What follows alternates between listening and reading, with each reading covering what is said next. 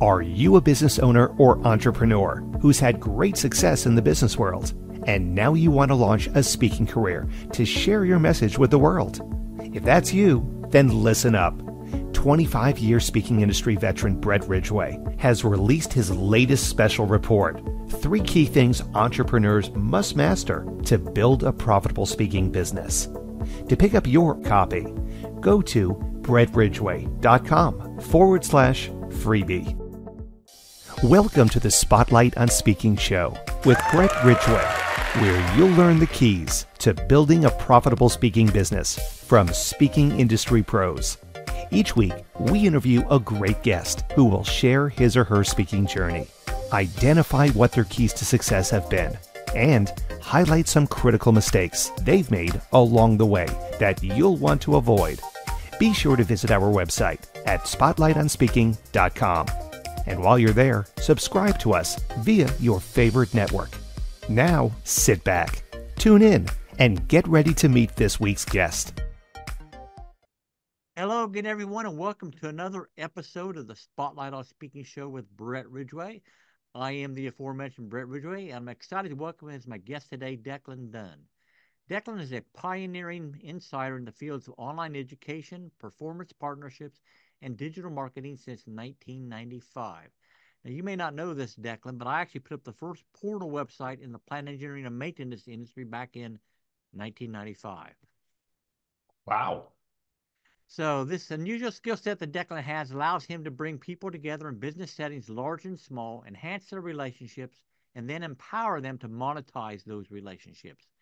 He runs the AI Optimist podcast, exploring the possibilities of AI against the drawbacks. The purpose is to engage in discussions with both sides, hear out what we fear and what we hope for, and help design AI models and frameworks for businesses to leverage AI effectively. Today, he helps companies by growing their audience, identifying key revenue models, and executing the plan while building data assets that add value. The key is integrating digital, social, and audience connections into the traditional business model. He is called in to conduct project management and recommend key paths for growth, has helped 8 companies go IPO or get acquired, 2 of which he founded.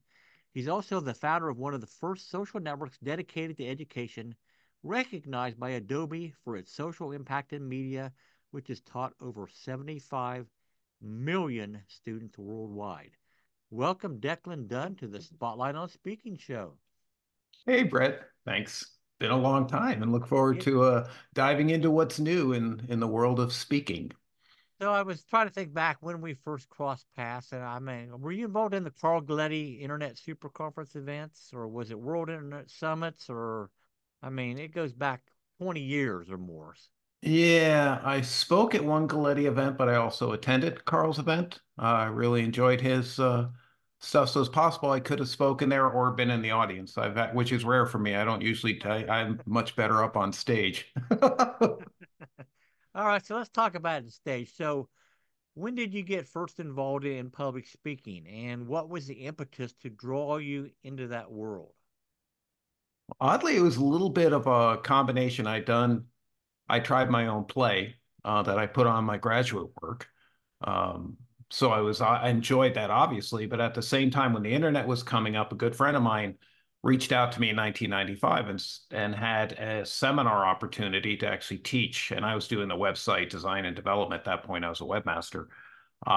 So he pulled me in and learning how to explain that's very much like AI is today, where people are confused. It was like try to explain a website in 95. I mean, they had no concept. So how to speak and not have people like run out of the room scared because this is just a whole new world. So who do we have to thank or to blame for drawing you into that world in the first place then? Oh, Jonathan Mizell, without a All doubt. right, yeah, oh yeah. No, totally. And he was actually writing his newsletter like in freaking 94 or something. I mean, wow. Like there was hardly, people can't even understand. There was barely browsers. So, Yeah, another and we true actually pioneer of toured. the internet. Well, we toured for 2 years. It was really like we went to pretty much, I won't say every state, but darn close to it. And it was a real blast to actually train yourself as a speaker, right? You've got to get these concepts, especially if they're complex, into simple understandable, fun engagements and websites in 1995. It took a bit of dancing to reach that. Yeah, I mean, God, hard to believe we're talking almost 30 years now. Damn, we're getting old, Declan. Yeah, well, still speaking. Still speaking. All right. So I always say, Declan, in the speaking world, in my mind, there are three major models of speaking. One is the platform seller, which we're all familiar with. Another is a keynote speaker. And the other is what I just call the business builder speaker. So they're a chiropractor, a plumber, a financial planner, whatever, speaking to local groups to just build some brand awareness or whatever. So which of those worlds have you played in, and which of those worlds do you prefer? That's interesting. I've played in all of them. Um, I've sold from the stage hardcore one time, which was honestly a little uncomfortable with me, and that's more my problem than speaking because I had a lot to learn about even being comfortable selling. So I will say that it wasn't something, and this is on me, by the way, it's just my bias. I'm like not judging, in fact, but what was funny was when I first tried, I was judging myself, right? Because I'm better, whatever. Like it's just so dumb. Okay, I'm fine, I sell. But what I learned instead of pitching products from the stage, um, it's a little bit of combo with what your business builder is, because I would bring a local approach to a bigger audience, but my goal is to find the 10 to 20% of the audience that we could really do some business with, not just I've done buy my books and training and all good with that. But I ended up closing several seven-figure deals from the stage, not by selling anything, by teaching and inviting people to come talk. Obviously, those are bigger business development kind of projects, but I literally everybody else in my competition had funding, millions of dollars, all this IPO, like all cool. And I'm like the little guy with a little company, but we're actually telling and training real information. And so that's actually where some of the biggest, I got a Fortune 500 client who was just sitting in the audience, said, "You were sort of fun. And I actually understood what you said. Could we talk?" And that led to like a 2 to 3 year engagement. So I think speaking, I found myself, I do a little business builder. I keep it local. I go out in the audience. I shake hands. So, I mean, I always feel like you're in my backyard in Chico. You're coming in my kitchen. I'm not like Mr. And don't get me wrong, we all have our styles. For me, just being who I am, getting up there, but also pitching a lot less from the stage and using curiosity to have people meet me and do other sort of events. Obviously, I'm also have a sale that's not going to be made from, like when I sold my training, buy my training, that's done and done. I like this one just because it allowed me to get a little deeper and be able to work with people, if I explain that clearly. So you're familiar, obviously, very well with the platform selling world. So in your opinion, Declan, in a, let's say, a 90-minute presentation, what percentage of that should be pure content and what percent of it should be the pitch? Now I'm going to give a little different opinion because I feel like the pitch for many audiences is sort of outdated. Um, Much more younger audiences I run into, though people in my age group, I don't mean that like it's better or worse. Just the language, the use of persuasion is a lot harder, and almost a lot more suspect because I have my own reasons why I think that, but because of social media and things like this, people are a little bit more hip. So I tend to come in with curiosity, which is, and to answer your question, I, in one sense, 100% of my presentation is a sale. And it's a very old school John Childers approach, who you know well. John Childers trained me and many of the folks we know. But at the beginning, I anchor them in my product or service. Here's who I am. I don't have to go on and give you my dumb elevator pitch because you know what? You're going to be like, blah, blah, blah. I want you to know what's behind this. And by the way, in my education, it's in the book, it's in my service.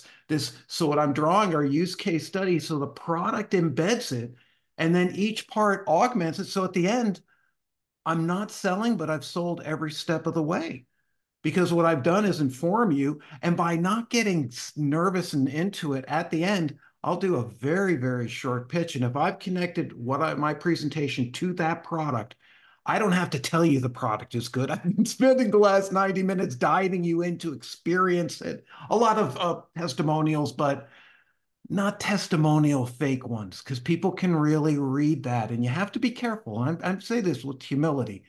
You don't think they're fake, but they're more like somebody's experience. And when they can see it and you show it and you give a lot of credit to them as well for a good reason, the product tends to sell itself at the end, even. And so my pitch will become very small. But again, seriously, dude, it's 100%. Because, but I don't like to do it at the end. I've done that. It's just not my style either, by the way. This is something I learned from John Childers. This is something that's worked for me, for many of the people I've known, because each speaker's got to develop their own thing that they're comfortable with. And I was never really comfortable hardcore coming at them, even though with deep respect, I know how successful in a good way that is, but you got to find your own voice and your own style. Declan, how do you think the speaking world has changed in the last couple of decades? I mean, aside from the impact COVID had on live events and all that stuff, but the audience is more savvy. They've heard it all before. I mean, Not so much, but they've been trained on persuasion. And you have, and I have a big thing between persuasion, which is honestly everything that I would believe we learned, and curiosity, which is more like getting them to ask for the persuasion, if that makes sense. And again, this is how I'm framing it. Because what I've seen mostly between Gen Z and millennials, who I work tremendously with, is not, I don't want to act like I know them, okay? Because it's generations are not like one thing, but there are certain patterns and they are in charge of the world. So I needed to be able to, for one, learn their voice, learn what they liked, and a lot of what they find that we do, again, we're basically their parents, okay? So they're never going to like what their parents do. So they came out of this in a really beautiful way, being much more like caring, empathy, things like that matter. So what you're leading with, when I say curiosity, I want you to open up and ask me, not me tell you or try. I call persuasions almost like bad Jedis. You will do this. And again, like there's people who rock this stuff. So I'm not saying like it's over and I'm right and they're wrong. I don't live in that world. But I know when I talk to them, when I get, and I was just selling into like major companies who from a smaller, 10, 20 person company, but relatively smaller. And so I would use the questions, where, why, when questions, to get them to ask me what's up. And then I can come in. In other words, I got to have them open the door and invite me in. I don't go right in with the sale, which is in one case a different style. It's not like it hasn't been also done for hundreds of years, but we're in a social thing where people analyze language since the pandemic very deeply. They were alone, and they've been force fed through algorithms, man. This is what people don't understand. This AI started 10 years ago. All this nastiness and people fighting each other, it's all the result of them grouping us into negative behaviors. And some of those get associated with salespeople. And I don't mean that because some take pride, the Tates, right? And it's really, and they're making insane amounts of money, like insane. So without saying that's wrong, for me, most of them would like to come in, make a request, and open the door. And I've just found that's more successful for me and for what I do and for what I'm selling. all right, so you're kind of sharing some of your tips for success. But if you're going to enumerate, let's say your top three tips for being successful for the stage, give me a number one, two, and three. Oh, wow. Well, number one, just like a movie, you have the first few minutes to capture their attention. Use your nervousness to your advantage. Number one. You've got to like, I could care less if you rehearse this thing. In fact, I want to know how you open it. Look at any movie, any TV show, any book. If it ain't in that first page, man, it's hard to get them back. Not impossible, but hard to get them back. So when you're up, do something crazy, outrageous, bond with them. Number two, relax. I had to learn this hard. This was hard for me. Learn to really relax and be yourself. It took me, like, I don't act like I have it because I think it's like a lifelong thing, right? But, when you become so good, you can almost like, you need to shake it up. And that's what I meant by being relaxed, because you don't have to stay the same, but we're evolving creatures. You should be evolving too in your speaking career and be not just better than you were, but speaking in sort of a different way. And number three is honestly watch the room. I personally can really pick up different energies of the room, where they're bonding me, where they're not. And I always suggest to people when you're going to present or do a 90-minute thing and you got all this script, pick out the key elements and ask the audience to vote for which one matters to them. I've told you, I've done this closing money for funding for investors. Shut up. They're not there for your whole, this is my whole like life story. You can actually jump in and get a richer part of, let's say, part 2 of 3, where they might not be that into one or 3, but they're really into 2. And I just ask them, and it's more like, believe me, they're like, wow, that's why we're here. That way, your presentation is not only unique, but you can give a richer experience and you don't have to feel they might not even care about 1 or 3. And if they don't, that's okay. But they've just identified. And plus, you're now learning about your ideal customer. You're learning what they care about. You're not trying to go script, persuade. And don't get me wrong, but the problem with persuasion is we think we're the ones talking, getting people to do what we want to do. You've got to make that control and choice in the hands of the user. And when they choose, they're not only empowered, dude, they bond with you. They close with you because you just said something. You cut the BS meter, as Dan Kennedy would say, probably in half. And you're talking about why they're there. So that's my 3. All right. So, do you customize each speech? And if so, how do you determine what the true pain points of your audience are so that you can make sure you're on point as much as possible? It's a great question. I get nervous about like identifying pain points because it's so much creative, like it's me. So what I'm saying is that works for me, but I'm so not universal. And sometimes I think people start thinking they understand the pain points when they're actually just reading off part of a script. So with that, put this way, I'm always testing my pain points. Okay. Always testing like what they really do. I do tend to customize in one sense, but I'm much less a script person and more of a practitioner. Almost, I call it improv. Like I have an outline, but I can also perform comfortably there where I'm not as comfortable with scripts. And some people just blow it away. Like what they do, I look at going, wow, right? Not to say it's a scripts or not world, but who are you? So I do try to customize it. I will study my audience more in terms, you can get some demographics, but I try to see if they've got any sort of social or an app besides everyone pitching each other, which is inevitable. Um, where are their interests? What's the voice? Where are they coming from? And a lot of that I will do on stage, knowing that I always have about 3 sections. That's just me, like the intro, 3 sections, the close. It's like a 5-act play. I'm very much from the creative world, right? And seriously, it just is a formula that works for me. And John Childers formula too, not to keep bitching John, but like that really influenced me. Those first 5 or 10 minutes, man, is where you get it. The rest is like whatever. And then the end, people forget the middle, but it's how you make them feel. So make sure that you work on that. It's how, and that's where I don't think you can do the same thing for every audience because when they show up, man, it's just some days they're there, some days they're just not. And you have to be able to adapt to those irregardless. Sorry, go ahead. Oh, no, great input. So, I got some other questions I want to ask you, Declan, but before we do, let's take a quick break for a word from our sponsor. Are you a business owner or entrepreneur who's had great success in the business world, and now you want to launch a speaking career to share your message with the world? If that's you, then listen up. 25-year speaking industry veteran Brett Ridgway has released his latest special report, 3 key things entrepreneurs must master to build a profitable speaking business. To pick up your copy, go to brettridgway.com/freebie. And we are back with the Spotlight on Speaking show, and my guest in this episode is Declan Dunn. So, my favorite question generally, Declan, is okay, it's time to bare your soul a little bit here. Share an embarrassing speaking moment that you were red-faced at the time. You can't believe you did it, but a valuable lesson was learned, and it would be something that you would highly advise aspiring speakers not to do. Well, I'd advise them not to do it, but it's almost inevitable it's going to happen.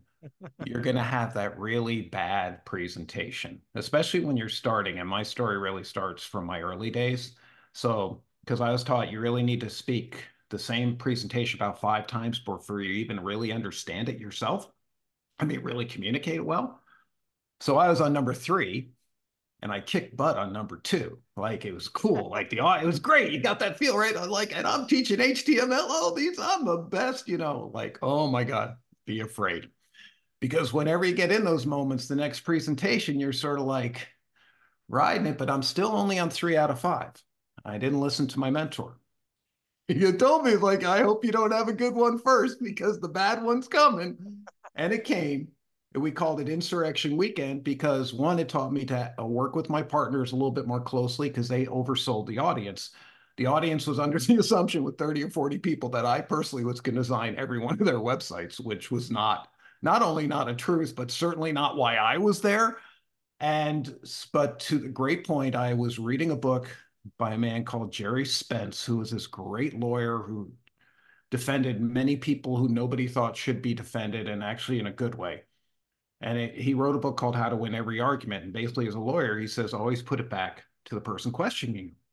So here I am, a room about to leave, all paid, dude. 6 figures in this room, at least, plus more. And they're ready to walk out. And they're right. Okay. They've been like, so just own it. So I'm like, oh my God. And I'm not happy with those partners, but I'm there. And this is either going to blow up and I'm going to freak out, which I am in my head. I'm like, shut up. Don't say the words.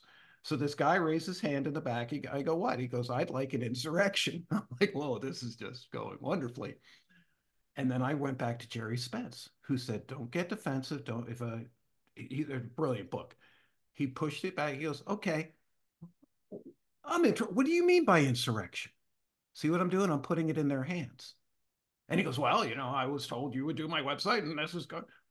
I understand that and understand. I'm telling them, they were in the back. I said, you guys are going to do their website, right? Like, yes, good. Because I'm going to walk off if they're not. I don't play games. And they would, by the way, they were totally into it. So basically he said, insurrection. And I said, yeah. I go, I love insurrection. Tell me what you want me to do. I'll rip it up. And basically we plowed our way through. We got them promised. I listened to them. I adapted my presentation, which is one of the key points. This is where I learned it. And it was way too complex for this audience. So I learned how to make it come down. But I also, in the end, for the close of the room, I also managed not only to keep them in the room, but they got what they were promised, which, by the way, is inviolable for me as a speaker. If I'm playing with people who don't, you're never going to see me at your event again. That's not holier than thou. People do their stuff, okay? It's a big world. I know what works for me. They worked. They were willing to do it. But by turning that negative around and realizing that I wasn't going to plow through, which was great yesterday, I had to plow through, which was great today. And my presentations, it gets you humbled. So always remember that is that you're going to have bad ones, not bad ones, but you get good. You want them all to be great. And How they're were not all 4 going and to be 5, great. Declan? What's that? How were 4 and 5? I got a standing ovation on 5. No, that was cool because I had some really obtuse stuff I used to say myself, will tell you. I mean, it's like, dude, bring it down to earth. Like I wasn't me, like I could say it now, but it was more like then it became really good. And I started realizing that I needed to keep it in plain, simple English. And if somebody wanted to dive into the tech jargon world, I could. And which is funny. I've done it since then. I'm doing it with AI now. It's exactly the same thing. It's hilarious. Like, not exactly everything going on, but a major technological change scaring the bejesus out of people, right? They're just freaking out because it's a significant change. But what is it in plain, simple English? And that's just as always a good lesson as a speaker. Make it understandable, fun. And in my case, it was getting too dense. So let's talk about AI for a little bit, Declan. How do you see AI affecting the speaking world, and how can speakers use it to their best advantage? One, you really have to. I actually take people through a fear challenge because you got like this is root fear, man. This is like caveman fear, according to some. This is something that's going to take away part of many people's livelihoods, and it's also going to bring opportunity. But that's scary. And if you don't recognize that, most people will sort of bluff and go in. So what does a speaker do? Number one, like if you, and I know you're going to say podcasts are everywhere. People who do more than 20 podcasts are not very many. Most podcasts, people quit between 10 and 20. And look at, right, Brett? It's not easy. I'm on 24, and I can tell you, I had my like marathon quit moment, but it wasn't really like, but I also found a way to make it work for me. I do interviews, I do my own thing. So when you're speaking, you're always speaking. If you don't like to interview people, don't feel limited by that. And use this because everything's visual. This it's such an oral spoken word kind of thing going on that's not anti-book, but it's a new sort of world where if you want to reach a younger audience, and I'm saying anybody below 55, you've got to start like understanding they want to see you, they want to hear you, and to be you. One of the cool things that they've taught us is you can just be yourself. You don't have to be perfect and gorgeous. Good if you are, good if you got all that stuff, but just be you, man. That's what we're missing. So you can be sort of laid back, or you can be in their face, or do whatever your style is.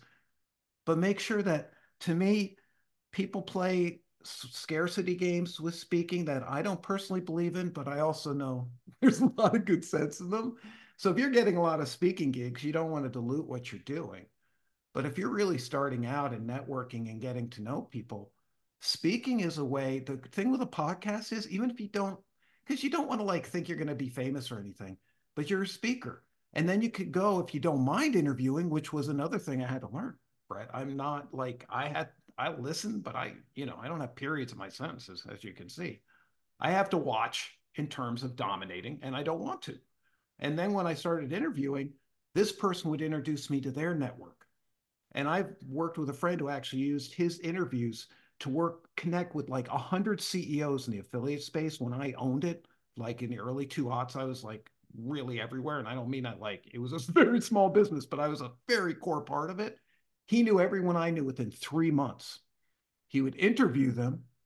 And at the end of the call, they'd be like, that was fun. We should work together. So it's actually a way, if you want to get speaking gigs, last thing I tell you, Jody, my partner, she went out to a major conference and she was new to it, just getting into speaking. She asked to interview the top 10 speakers who were on there for a podcast. And all she did was do what we're doing. She, without the video, she just interviewed it, recorded it, gave it to him. He shared it with everybody in this major event. By the time she got there, all 10 speakers referred to her from the stage. Okay. She was invited to speak because it was fun. And she given a value add that mainly was her talking to all these major players in this speaking gig to basically network. And by the way, mostly listen to them and let them say their story. And then you're there. So it's actually a way a speaker can network, get into people they're trying to reach, even if it doesn't hit. But boy, when you sort of vibe well and it's just fun, I've made so many deals this way. And if they're not, I'm fine. Then I got content, they got content that they can share with their networks. So I want to circle back around to the AI question. How do you think it's going to impact the speaking world, and how can speakers best leverage it? All of these elements. I mean, if you're doing, I'll give you an example of what I do with Substack, which is a free service. Okay. And I'm on Substack with the AI Optimist for a reason because it gets a lot of good Google search. But all I have to do is record this. I upload it, it transcribes it for me so people can actually click through it on the automatic, puts the video up, sends it out to all the podcasts and things. I'm doing one piece of content. It transcribes it, turns it into text, turns it into a podcast sent to Apple and Spotify. It's really not rocket science, and has a video posted on their site that I have everything done simply by uploading the video, pressing AI buttons so my audio sounds good. Literally, it's making a lot of the things that used to take expertise. It won't say they don't, but I'm able to do my podcast without. Normally I'd need 3 or 4 people. I don't. And Right. I'm pretty good at the tech end. So I wouldn't say for most people, but honestly, dude, Substack is doing that for free. I get 25% of my search traffic from Google. And all I'm doing is posting a video, transcribing it, summarizing it in AI so they can summarize it with my time codes. You can go to the site and look at it each time. It's able to save me time, help me create content, and also do it in a way that it's hard to even fathom how it can improve your video and audio. Like press the button and let it do it level. And that's God, give it to next 2 or 3 years. You're crazy. Like it's amazing. Plus, I get AI videos that I pay a service for, but it allows me to cut in and out. So I'm a little fancier there than most people are. but by getting it on YouTube as well, where I put my video, because without YouTube, like, oh, YouTube's huge. And you can just do this. You don't have to be like just have a good conversation. And that's where AI is actually more of like freeing us from the stuff that you hate doing. Is there a tool that can do it? Maybe not, by the way. There's a lot, it's new stuff. It's not all there, but like if you're doing meetings, people go to fireflies.ai or others, you get the meeting recorded, it summarizes for you, emails everybody. It becomes intelligent. So you don't have to have, oh, could you do this? Could you do? No, it knows who the people are involved. It summarizes it for you using AI, sends it out. And now every single meeting, you don't have to sit here, and it downloads the video for you and puts it up wherever you host it. That's the kind of stuff that used to take a lot of people. So think more of that than having it do your own content, which is also obviously part of the game if you want to. But I personally think it's if you know where they got most of their data, it's Wikipedia, people. It's Reddit. It's garbage. That's why it's not that smart. It's because all the people who own the good stuff are saying, screw you, pay me money. Then it'll come in. So it's not bad, but I say write and use AI to help you. Don't write, let AI write and then try to help you. It's actually much better at helping you do what you do better than doing it for you, in my humble opinion. All right. So Declan, you're, in my opinion, one of the more brilliant minds in the internet marketing space. So why don't you take a couple of minutes to tell people a little bit more about what all you're doing and how they can get involved in your world if they so choose? Yeah, sure. Well, I have to use the www in front of the domain name, www.theaioptimist.com. I have to use that because Substack, for some reason, we have to have that in front. Don't ask me why, but it's one of the nuances of it. I am starting in 2024 a project called AI People First, which is I find most people are in love with the technology, just like the early internet. It was all the engineers saying it was a bunch of computers. And I said, no, it's a bunch of people connecting through computers. The computer's just a tool. So is AI. But I found most people at the higher mega billion-dollar level are getting attended to. But everybody else is just sort of like, well, do what you want, because we're all selling to the big companies. I mean, major big companies. That's what most of this first wave is designed for. So I start with the people, figure out, honestly, I try to identify the 20 to 40% of their work that they hate, that they hire people to do work and they're stuck doing these bad admin tasks or just work that makes them just go crazy and not do what you hired them to do or what you were given to do. And if it's possible, streamline those first and then see how you can learn a little bit about AI. I don't push all people into it. I mean, I'm totally don't care if you don't use it, but you have to be aware at the many levels this is coming through. And as a speaker, for example, if you wrote a book and you trained one of these AIs on your voice, you could have an audiobook by pressing a button, okay? With your voice, with tonality, with emotions, give it about 6 months, you're going to be able to use that. Or you can sit in front of a microphone for ungodly 6 to 12 hours, which is also one way to do it. But there's ways that there's just these tools help us. So that's my take on it. All right. So, and your primary website, Declan, is again www.theai